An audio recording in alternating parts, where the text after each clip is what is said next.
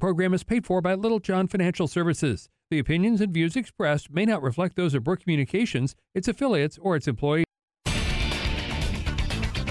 This is KQEN Local Talk at 4. Every weekday, News Radio 1240 KQEN brings you local information at 4 o'clock. Now, True Wealth, presented by Little John Financial Services. Here are David Littlejohn and Katie Shook with True Wealth on News Radio 1240 KQEN. All right, I'm laughing. It's not Flubber. Yeah. It's Flubber November. I'm renaming it Flubber November because we have had 3 weeks in a row now of technical difficulties. Little hiccups here and there. And, hey, Mike, how is it? I love, hey, you know what? Mike does great landscape work. So the Commissioner of Dirt's fantastic, but it is our turn today. Welcome to the True Wealth Show. I'm your host, Dave Littlejohn, in studio with me. Katie Shook. Babe, are you the Commissioner of Finance? No, well, I guess that's actually a title or something, isn't it? That sounds too real. Yeah, too real, like Commissioner of Dirt, kind of making fun of it? Okay. And I said, no, I don't know. No, yeah. We're just those lovable pair that's on the radio on Tuesdays talking about your money with you. There you go. Right? I like it. There we go. And we've got a number of things to talk about today. This is a fun one. You guys have probably heard about this before, but I want to talk about how it is applicable in the investment landscape, but also just how it's applicable in life. This is the Pareto principle. Pareto. It sounds like what you order on a pasta. Oh, no, that's Alfredo. Correct. Just kidding. So this one's lower calorie, maybe. Maybe, right. The Pareto principle. You may have heard of it called the 80-20 rule. The 80-20 rule. Nailed it. Nailed it. Yep. There's also a couple of very important dates that I want to throw out there because we're right in the middle of it. Okay? Oh, okay. We're in the middle of open enrollment. So two things, right? Open enrollment is an insurance reference. It is, yes. Okay. For health insurance, specifically. Well, health insurance. And, of course, health insurance, there are two major camps, right? Okay. There's Medicare and not Medicare. Yeah, Medicare and the other guys. Yeah, all of Medicare you other people that are not Medicare. Else. Right? So some key dates for open enrollment. Here's the trick. Medicare ends sooner. Okay.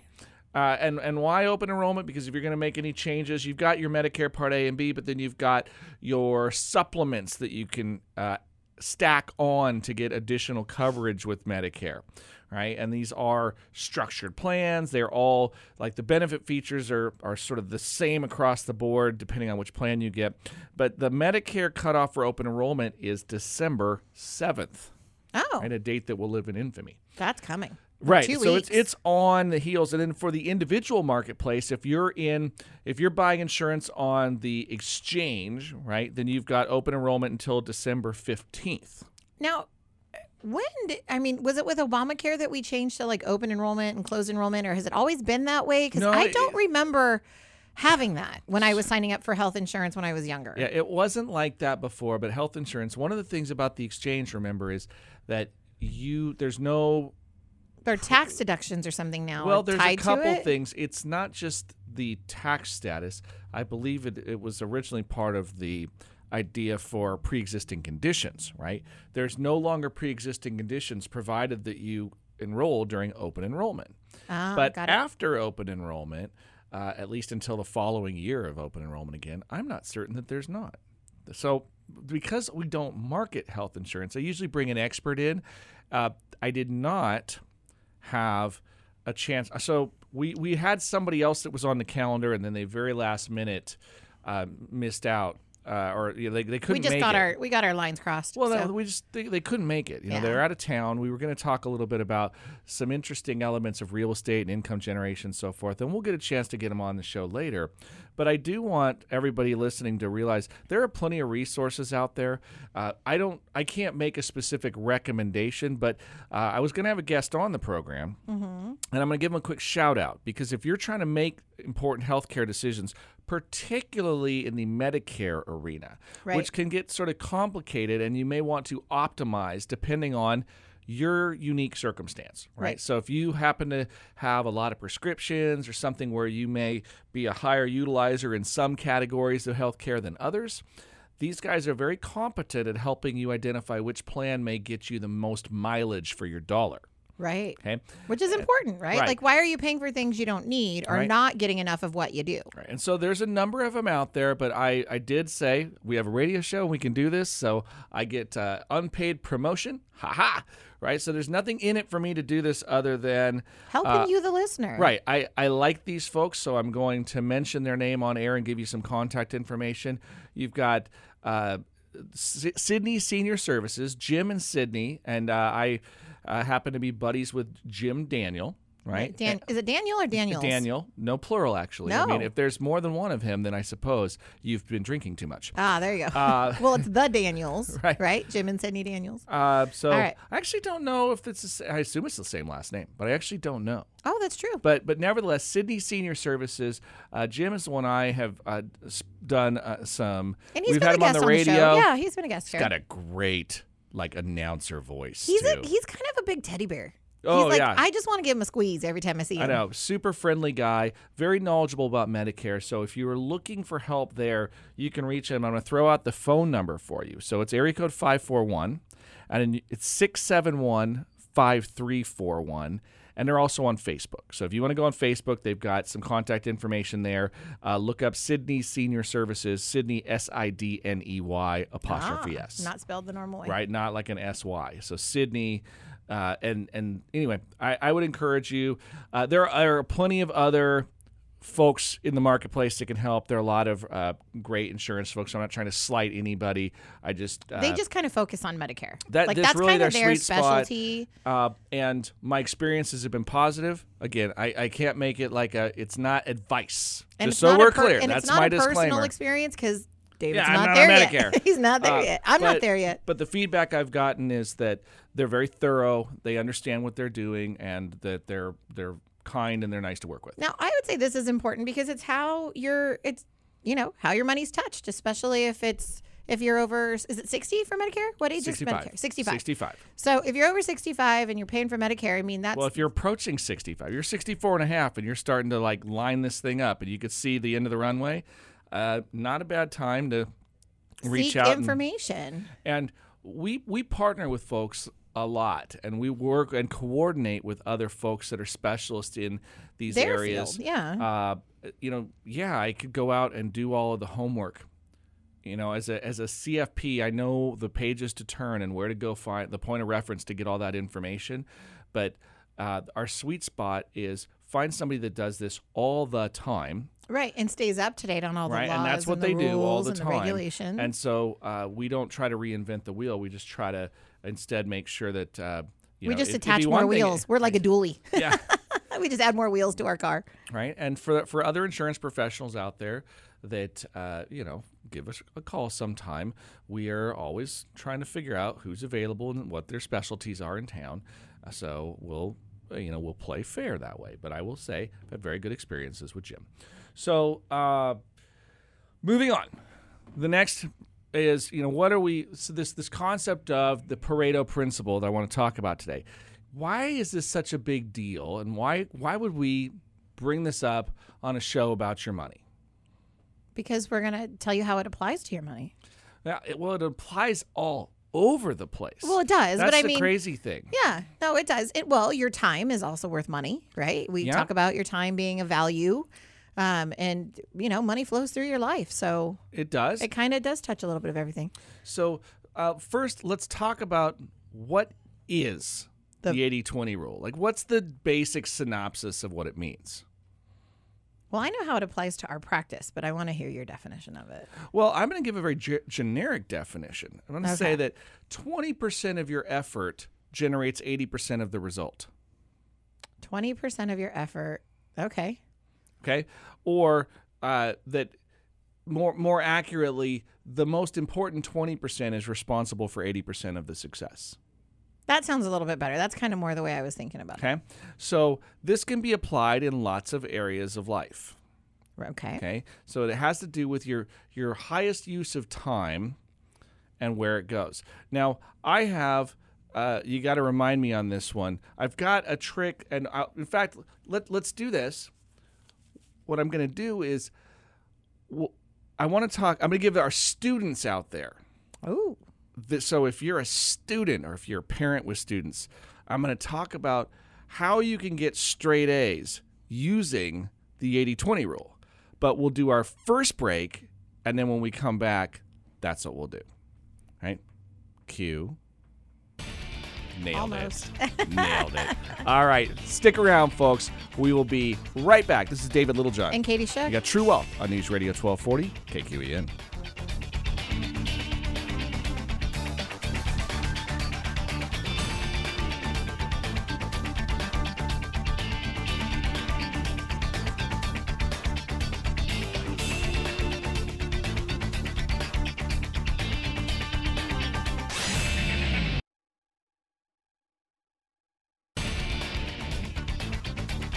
This is KQEN Local Talk at 4 on News Radio 1240, KQEN. That's funny. It is funny. I know. See, you have more eyeballs than you know. I know. Well, maybe I should be asking him, well, can you, help me stay on track here? So, all right. So we're talking about the time 80-20 management. or 20-80. Which one is it? 80-20 rule. It's the 80-20 rule. 80-20 rule. Okay. And this one, so today, the 80-20 rule and how you're going to apply this to your investment life. And then we'll probably talk about a bunch of other stuff because that's what we do. And then we'll open up we should try to open up the phone lines. It'd be hilarious. So somebody call just to mess with us because the poor, we don't even know how to work the board to do it. I know it's 4464. What is it? 673? 673-4464. Yeah. See, I still remember it. 541-673-4464. That's right. Now, and then what I have to do is not give out my personal cell phone on air, right? Because all of a sudden I'll get 1,000 car warranty calls. Oh, that's horrible. Yeah, the spam calls have been in high volume lately, let me tell you. Yeah, apparently this app is out there, but I suggested that there should be an app for how you manage those calls. So if you get one of those calls, you just click a thing that just starts to say, yeah, mm-hmm. And it just does that in a circular loop until they give up and hang up. So I spoke to a woman the other day that said that every time she gets a prank call, she answers and she goes, Douglas County Sheriff's Office.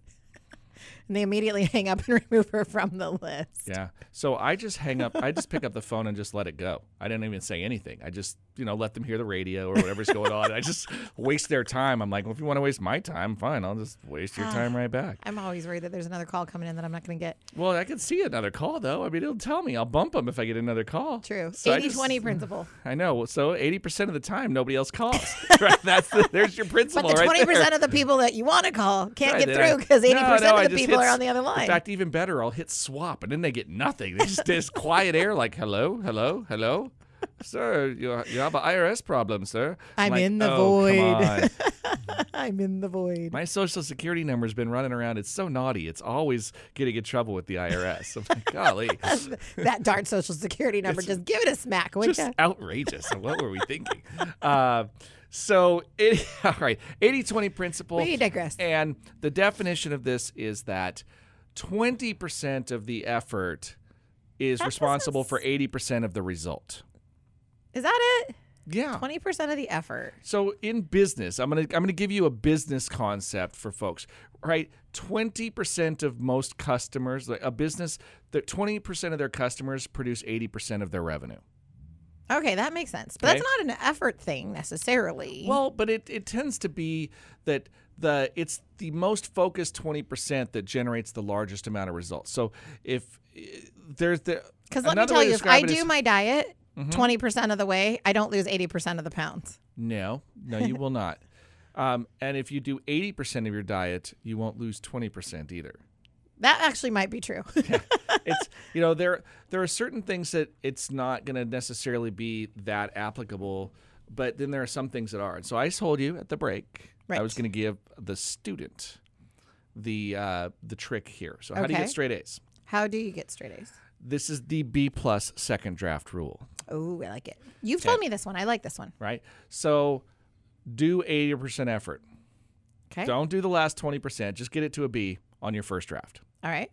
Then put it away for a little while, as long as you can have afford time to put right? away. You can't do this very well in a test environment. You kind of have to just nail it. But if you are drafting something, this is particularly good for writing. Right. Okay, so think English. So write something, put it away, come back when you've had some time away from it so that you see your own mistakes, right? If you do it too soon, you'll, look right past typos and things because you're just on auto, pilot at that point. Okay. But so you come back and then you do 80% effort at improving it. Now, if you first did 80% of the way there and then you took and improved the final 20% by 80%, then you had 80% of the 20%, which is 16 out of the 20, right? That's 80, 80% of 20 is 16. So adding 16 80 to 80. plus 16 is 96. Which is an A. You got the A. All right. Moving on. Right? And because the last 4% will take probably 100% more effort. Yeah, and you may not get the last 4%. Right? So, and you may not. So this is the idea of there's diminishing marginal return where you can focus more and more and more myopically and you won't get there. Now, ironically in business, the difference, the funny thing is the difference in work, and this is the same thing oftentimes in athletics and so forth. It's the tiniest of difference is what separates the winner and the loser.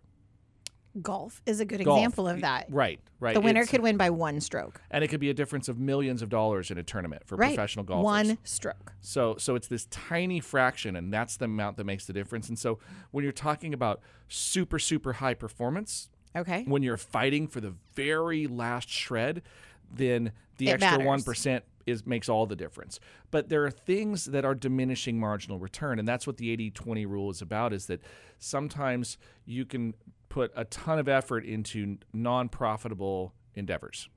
Okay, and profitable does not necessarily mean financial. I'm using in general. So the 80-20 rule, but again, 20%, like 20% of the business's customers generate 80% of the revenue. It's the best percentage of your clientele. Yeah, they're your cream.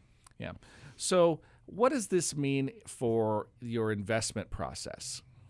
Ooh, good question. Okay. So this is a really interesting one statistically, that a lot of people get it in their head that they need to pick the perfect investment. How do you do that? I don't know. But I mean, that's the question, right? Like, I need to get it at the best price, right, at the best time all the time. Okay, well, how do you know when is the best time, and how do you know what the best price is? And I mean, historically, you can look back and go, it was that moment. But right, and also moving forward, you have to think about many things have to come together to make an investment work, and then you have to determine what am I shooting for as an investor? Okay, there are different investment objectives. True. Okay, and I'm not just talking about, is it a growth or an income objective? No. That's trivia. I'm talking about where are you in life and what are you attempting to accomplish? If you are in your early 20s, let's say you're in the early 20s or early 30s or younger. Okay. And you've got a 30-plus year horizon before you're looking at retirement and you're dealing with retirement dollars. I'm not going to suggest you need to speculate, but there may be an occasion where you should take some companies that you have real strong conviction in that you think have a lot of upside and say, well, then I'm going to put some money there. The interesting thing about massive wealth creation, okay, like, what are you considering massive? Hold on. I'm get some defining about terms here. Massive. Like, how about becoming a billionaire? Okay, that's massive. Okay. All right. I'll take that as massive. You know how we make billionaires? And this is a fascinating statistic. You know that most billionaires are first generation? No. Yeah, most billionaires don't inherit their wealth. There are some that do. They're self-made, But basically. out of the top 10 billionaires, most of them are first generation. Jeff Bezos, Mark Zuckerberg, Bill Gates, Warren Buffett. I mean, these people and Mark started early. He got it kind of young. Yeah. Yeah, well, even Jeff Bezos, like 51 or something. It's still pretty... No, it is. It's totally pretty young for a billionaire. Well, and Bill Gates has been a billionaire for 20 years now. But that's my point. Like, some of them have started really young too. It's not even like, I had $1 billion by the time I died. The .com billionaire thing is real. Like, it's really happened. It's still like a lottery ticket, and not many people do it. But here's the thing: how did they become a billionaire? No idea. Super concentrated wealth. Right? They didn't own a broadly diversified portfolio. No, they owned a lot of tech stock right in the beginning like when Bill it got Gates launched. owned Microsoft. and Microsoft became one of the most valuable companies ever. Okay? And you think about Steve Jobs, Apple, okay, owns, 15% of Apple, which is now like $1 trillion company. Oh my gosh. Okay? You look at the folks that founded Google, like Sergey Brin, and you go, okay, a multi-billionaire, right? Right. Well, it's a ginormous animal now. All first-generation billionaires. Mark Zuckerberg. Yeah, and he doesn't even own all of Facebook either, I think. No. I mean, they paid people in shares, and they kept adding shareholders. So, yeah, I mean, that was sort of the story about it, is that they created tremendous wealth through tremendous asset concentration. It's the opposite of risk management in most financial firms. True, because we usually talk about spreading it out a little bit so that you have... Because the objective is different, right? There's a difference between my objective is to become rich, or my objective is to keep from becoming poor. That's a good way to put it. To keep from becoming poor, right? So Because that you don't have to be unretired. Yeah, I mean, we tell a lot of our investors that we're not here to generate radical returns and super high wealth. That's actually not the value proposition of our firm. We're here to help you make really good financial decisions and avoid becoming poor.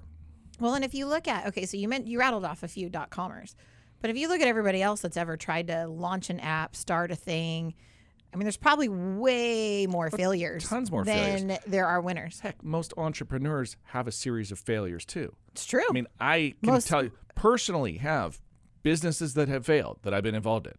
Right? Me too. Yeah. Pretty good crash and burns, like expensive crash and burns. We won't even talk about them. I feel like it's too expensive to talk about on the radio. But there's a term that you have that I like, and it's failing forward, right? Well, that's not my term. That's a John Maxwell term, but well, it's totally accurate. I'll steal it. Yeah. You use it a lot. You talk about failing forward, right? It's not bad to fail as long as you fail forward, meaning learning from your problems, figuring out how to not do it again next time. Right. And so there's a lot of things that you do differently in business now that you might not have done that way had you not had some of those. Well, absolutely. I mean, certainly it was an education, and a very expensive one. Very expensive. I could have probably gone to college many times over. So there True. You go. At any rate, the idea here, though, is for those of us that recognizing billionaires concentrate their wealth typically a lot. Even Warren Buffett has a lot of concentrated wealth. It's true. He doesn't index. He's not going to buy the S&P 500 and get out of the way. No. In fact, he's the one that's got the famous quote. He says, the S&P 500 is protection against ignorance. I didn't know he said that. Yeah, I mean, and that's what it's all about. He said, look, if you don't know how to pick good investments, then don't. Just buy an index fund and get out of the way. But he says, if you believe in an idea, then take a material position in it. Oh, there you go. Okay, so there's a different philosophy, right? But he would say that, he's had some losers in there. But his trick is win more than you lose, right? If you win 80% of the time, you're going to be okay. Right. So there's a different angle for your 80-20. There you go. But here's where I don't know where the statistic has shifted to recently. But I remember early in my career, there was a study that talked about where investment returns come from. Okay. More than 80% of your return does not come from 20% of your stocks. The specific investment selection. We'll get back to that. We'll get back to the 80-20 concept in a second here. Okay. But about 91 to 93% of your investment return can be attributed to the asset allocation. What does that mean? Well, I'm not going to make it as generic as stocks versus bonds. That's what some people would say. But I will say it has to do with what sector of the market are we talking about. So as an example, one of the best performing segments of the market this year has been semiconductors. Really? Yeah.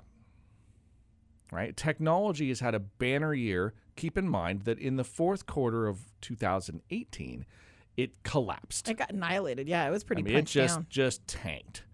So when it tanked, that sort of gave it a springboard at the start of the year. So just recovering what it lost Which everybody's like, oh, it's doing so good. Yeah, and you're like, makes, no, it's back to where it was. Right. Like, it makes the calendar year look really good because, we sandbagged at the beginning of the year. Yeah. So semiconductors. Semiconductors have been fantastic. So is this kind of in the move for electric cars? Like, do you think this is the boost behind it? Or that's kind of an interesting semiconductors. Well, they're electronic components. It's part of the underpinnings of tech.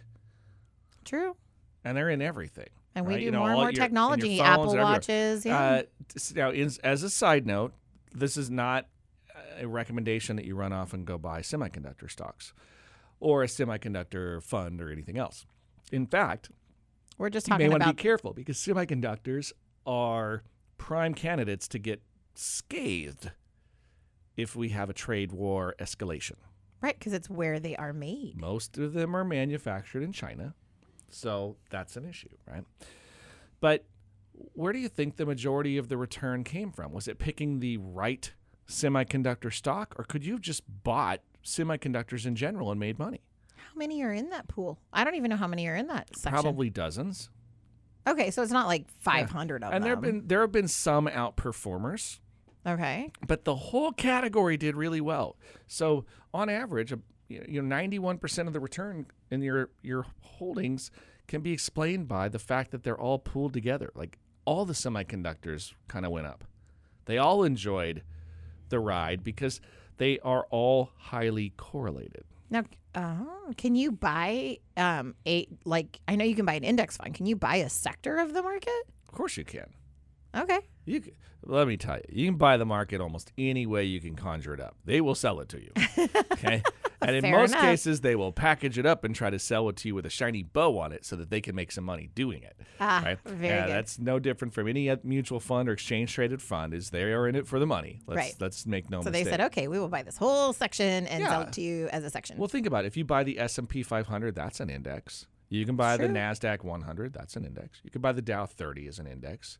You can buy the dogs of the Dow, which is the worst performing block of stocks from last year or whatever. And is that what it is? It's called the dogs of the Dow? Like the worst 10 or something. And then See, I don't do the trading, so I don't get into all the fun stuff that David and Justin get to. So I've never heard of the dogs of the Dow. That's an interesting one. Right. Have you ever bought it just to see what would happen the following year? No, I've never owned it. But just curious. But I have conceptually sometimes I've looked at things that were falling stars, great performers that then had a beat down and then they became bargains, and then you said, well, I still believe in the business model and it's on sale. Now is a good opportunity to scoop it up. So I've done things like that before. Falling stars. Yeah. So anyway, that's the concept of we know the return is not exclusively from picking the assets. In fact, we know that with the rare exception, while you can create lots and lots of wealth from being highly concentrated, you take on a lot of risk to do it. But we know now that a lot of the return is from the allocation itself. Oh. So how else do we apply the Pareto principle to our investment strategy? I think you're going to tell me. I will, but we're going to take another break. So stick around. We'll be right back, and we're going to unpack some more. And who knows, you just might learn something. This is David Littlejohn. And Katie Shook. You got True Wealth on News Radio 1240 KQEN.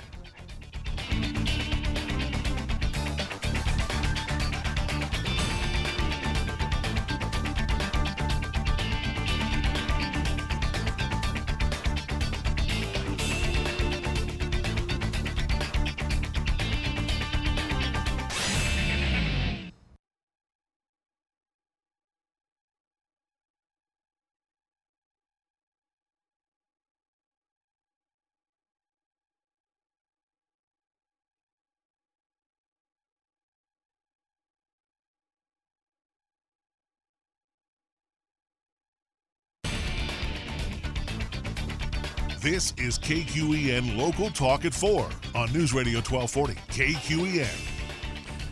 All right, gang, welcome back to the True Wealth Show with the typical post-break reminder that you can catch what you have missed on the podcast.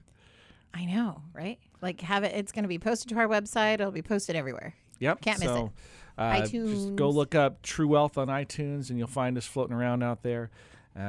You might have to drop Little John in there, but they'll find it. So anyway, we're talking today about the Pareto principle, right? And how this applies to investments. If you don't recall the Pareto principle and you're scratching your head, you may have heard it as the 80-20 rule, right? Okay. And it's that 20% of your effort generates 80% of the result. Yep. Okay. And it's usually a reference to business. I mean, this is the point is that oftentimes we get caught up in busy work. 20% of what you do is the really focused stuff that's generating the majority of the outcome, right? The majority of the results, and the rest of it is sort of distraction and fluff. Now, you can't get away from all of it per se, but if you focus your areas, if you focus on the stuff that's more productive, then it improves your results, right? So focus on the 20% of the activity that's really moving the needle and less on the busy work. I think it's easier to say that, I think, than it is to do it. I think sometimes we're worried, like, oh, what will people think if we don't do this little thing for something? Or, it's like we get, like you said, stuck in kind of the busy work and not focused on what we should be focused on. We've met some entrepreneurs that really super focus, and we've seen some pretty amazing growth in their businesses too because of that hyper focus. Yeah. And the other is we're totally off the subject a little bit, but relevant, which is it's why teams are so valuable, right? Is that if you've got a team of people, focus on your 20% that you're really good at, so that the other 80%, you've got team members that some of that is where they're really good, and they pick up those pieces, and now you're complementing each other, and you're boosting everybody's output, right? Right. That's the advantage of having a good team chemistry and everybody sort of shoring up the other person's weaknesses. There you go. So that's kind of the trick. And so there are roles for everybody, and you don't have to necessarily do everything. And it's not, like you say, weaknesses, and I understand what you're saying. Like, if you get a really well-balanced team, then hopefully everybody has kind of a strong input. But I would say the best use of your time. It's not even a weakness, but the best use of your time. Definitely. Like, there are things you could be very good at things, but they may not be the things that move the needle. Right. Like, I mean, there are things that I do for you that I do because it's not the best use of your time.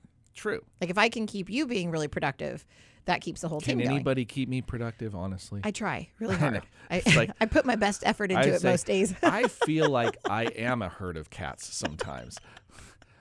We did so.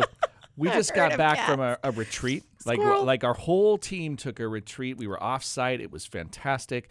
And when we had everybody take, they're not personality profiles. It's more like they kind of like an MO, right? What's the way you operate? Yeah, sort what of an makes you operational tick. baseline. Yeah. So we all took these profiles about what makes you tick. And my profile comes out, and it actually says things like, you should juggle lots of tasks, because if you try to focus on just one, it's gonna suck your will to live. Now, who gets that? Me. I think I was probably pretty high on that one too, but maybe not as high as you were, but I thought I was pretty high on that one too. I don't know. That was the green line one. Yeah, you were like a 9, I think, out of 10. I think I was like a 7 out of 10. So I was still higher. The difference is Katie loves lists, and it was like in fact, you love systems and processes, right? And my profile says you should design all the processes, but heaven forbid they make you follow them. You'll break it. You'll break it. You just won't do it. So it's true. That actually is true. It said, please design the process. Just don't have anybody expect you to follow it. I know. I think so. My base operation standard is almost a hypocrite. Is that what we're hearing here? No, I like to call David a visionary, and I think he kind of chuckles at that one. But visionaries, well, it sounds pompous. I'm like, but it's not. Like there's, and I say that because I'm recognizing a skill that I don't have. Right, like. If you give me, I'm making faces like I don't think that's true. No, it is. So, but that's why I work great with visionaries. So, and you guys will laugh at this, right? And I've worked with a few of you in your life, Mom. But so what you do as a visionary is you come in and you have this brainstorm, and you're like, I want to do this, right? And you take a big, wide, like steamroller sized paintbrush, and you just brush the sky with it and say, okay, I want to do this. Perfect. Right, and then you come to someone like me who says, oh crap, now I got to figure out how to make it all work. Okay, now I got to create the steps to make the vision happen. And that's great. But if I have to come up with the vision, I struggle. It's the dreaming. It's the like literally visionary, right? To get the visions, to daydream, to kind of wander, to have the like far out. And sometimes they're really far away, right? They're big visions. There are times like 12 years from now, dreams when of we're grandeur. doing this, and then Katie's like, we'll be there in 5. I'm like, yeah. Okay. So it's, challenge. Accepted. know. Okay. She's a go-getter. But recognizing that because I like systems and I like to build things. So I love puzzles. That is something that I love puzzles. I love doing them. I will sit at a table puzzle for hours and just dig at it until I can get it done. I like problem solving, but not puzzles. Not that specifically, because it's like tedious. It's like, really? You're going to try all these different pieces and see which one clips together and move on to the next one? I'm like, ugh. But again, it's a challenge, right? How fast can I do it? Can I see things other people don't see? So I like the challenge of puzzles. Ugh. So, yeah. So what David does is he comes in with a puzzle and says, the picture should look like this, and then dumps the puzzle pieces upside down where you can't see anything, and then says, go. And that's you make it sound like I'm just horrible. By the way, I am not complaining. That's what visionaries do, though, right? They paint the picture, but you really don't have an outline necessarily. So then you have to figure out how the puzzle goes together. But it actually is my sweet spot. It is something that I thoroughly enjoy. So I love working with visionaries because I know, based on my experience, that I can help get there. I can help the visionary get there too. And then we both win, and it works out well. That's a true story. We both win. And I think that's the key on this one. So talking about this Pareto principle concept, and now let's talk about investments and winning there. If the sector allocation or the asset allocation is accountable for better than 90% of the return of the investments, then maybe it's not necessarily what you pick that moves all of it. Okay, so sector matters. Okay, it's also a bigger picture, right? How much are you exposed to risky stuff versus non-risky stuff? Okay. Is there any particular sector that's more risky? Well, sure there are. Right? Such as? Biotech is more risky than utilities. Okay, because like everybody needs a utility, but yeah, not everybody needs utilities biotech. are stable things. I mean, they could get overbought and be a little bit hot, but for the most part, they are government regulated. There's no competition because they're all monopolies in their areas, and the prices never go backwards.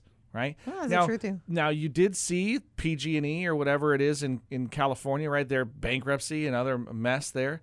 Isn't that the one? I don't know. I think it's PGE that's the one that was started forest fires with negligence, and so anyway, that's probably it's not zero risk, but generally speaking, as a sector, pretty low risk. Yeah, as a sector for all the electrical utilities. Biotech, right? I mean, there's a lot of failure in biotech. So talk about somebody who has to fail forward all the time, huh? Yeah. And talk about expensive, right? Yeah. So sure, there are differences in sector, but there are also the differences between types of assets, like stocks versus bonds. They're different in the capital structure. True. Okay, right? Stocks, if the stock goes out of business, you're done. But if the company goes out of business and you're a bondholder, you still kind of get paid off. You're in line of the sales. in the capital structure, meaning when they liquidate assets and start paying people off, you're supposed to get paid back something, right? You're higher up the food chain in terms of where it's called being in the capital structure. So your probability of being paid back is higher, so you're taking lower risk. Therefore, the return structure is different. There you go. So there are different types of assets, and the point that I see is a lot of people, there are two things that we forget. First off, we make the mistake of thinking that the 9% of asset selection doesn't matter. Oh, it does. Oh. Right? If 90+% of the return comes from the sector, so does that mean it doesn't matter which things you pick? No, it does. Because if you just bought a bunch of utilities and happened to buy PGE, and that's the one that became a problem. Yeah, it tanked it for the whole sector. Then, it maybe didn't even tank the whole sector, but if you didn't own the entire sector, you just owned one, you took on concentration risk and you got burned for it. True. Right? But there is some mathematical logic to how many positions you should own to be diversified too. Because at some point, it just dilutes it, right? Well, this one's fascinating. Okay, so I'm going to give you some real data, but we got to take our last break. So let's do that. When we come back, you want to know how much do you need to own to be diversified? All right. Oh, 80-20 going on right there, too. We'll be right back. This is David Littlejohn. And Katie Shuck. You got True Wealth on News Radio 1240, KQEN.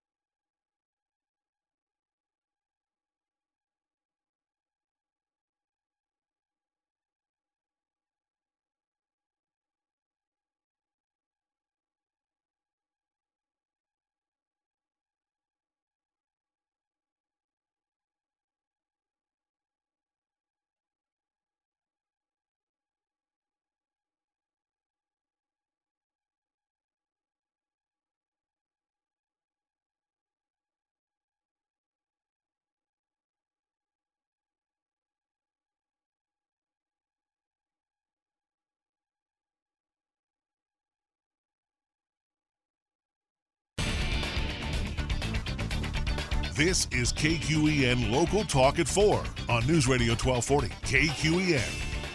Hey gang, home stretch of the True Wealth Show, and welcome back. This is David Littlejohn. I'm Katie Shook. And we've been talking a bunch about Pareto Principle, which is the 80-20 rule and how that matters to investors. So be sure to check out the podcast. It's on iTunes or on our webpage, littlejohnfs.com, and you can tunnel all through there, but it's under the Educate tab, so you can find it. But, I made this commitment at the break. You did. To share with folks some interesting research. So how much how do many you positions need to be diversified? to own to be diversified? Okay. Now, it is a trick question, but I will tell you, here's the idea. Let me paint an example for you, Katie, and then we'll kind of explain how this works. Okay. We're going to flip a coin. Okay. So you're going to flip it one time. What is your probability of having heads? 50-50. Sure. 50-50. We're going to flip it 2 times. What's the probability that you get heads 2 times in a row? 25% in theory, right? Right. Because you have 4 options now. You could have heads, heads, tails, tails, or a heads, tail, or a tail, head. Okay. So getting both of them heads, heads is only 25%. So what if I add a third coin to the mix and now... It's a weird fraction. Right. It's less than 25%. Okay. And if I add a 4th or 5th or 6th, each time the probability of all of them being the same simultaneously drops and drops and drops. Which we've seen in a weird game of heads and tails. We've seen a weird game of heads and tails where there's 7 heads in a row. It was more than that, wasn't it? It was a lot. It was uncanny. Yeah. Anyway, I digress. In the investment world, the idea is, well, what's the probability that you have a stock fail completely? Like the company just goes away, out of business and gone. What is the probability? Well, we don't know, but it could happen on any individual case. But what's the probability that all of them do that simultaneously? Oh, super unlikely. Super, super unlikely. So we measure risk, and risk is, remember, a measure of volatility. So volatility is the swings up and the swings down. You don't care about upside volatility. That just means you made more money. You made profits. But you nobody care cares about the the upside. Everybody cares about the downside.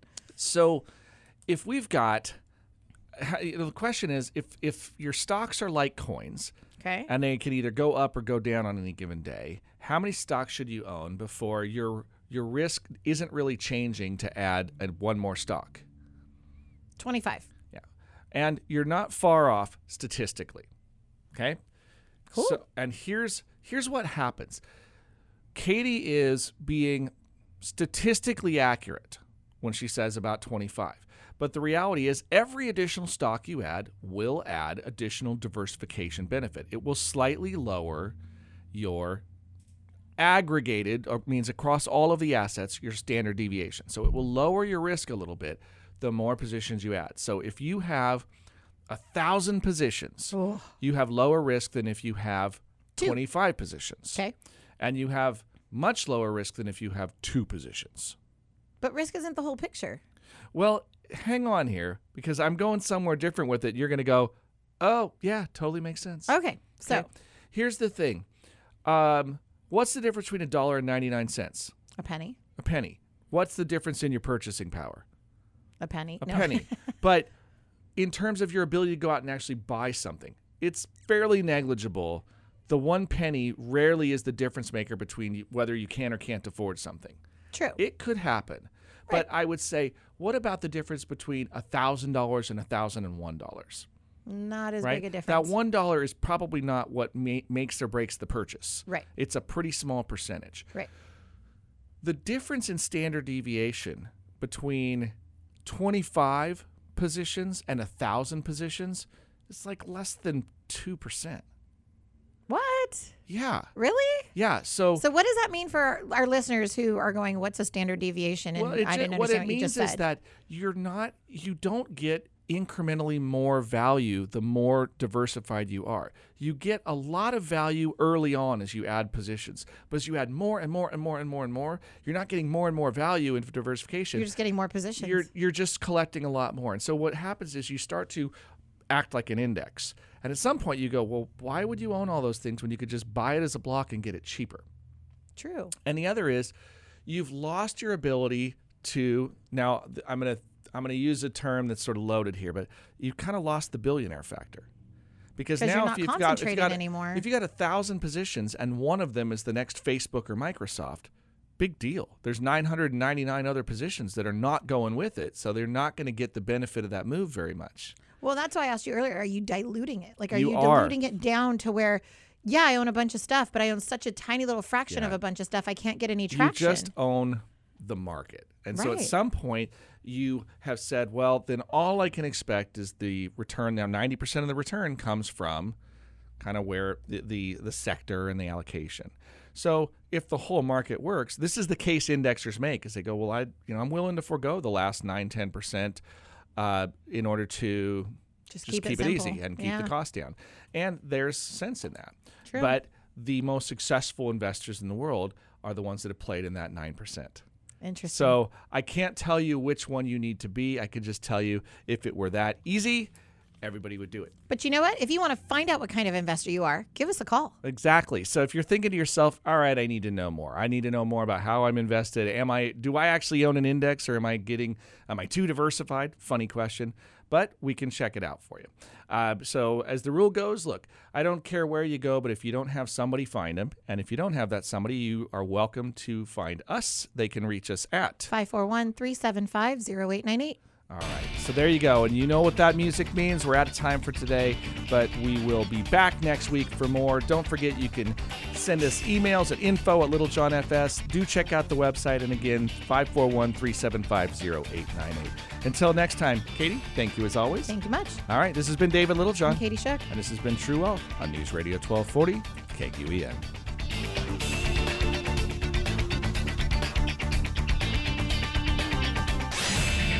The preceding program was paid for by Little John Financial Services. The opinions and views expressed may not reflect those of Brooke Communications, its affiliates, or its employees.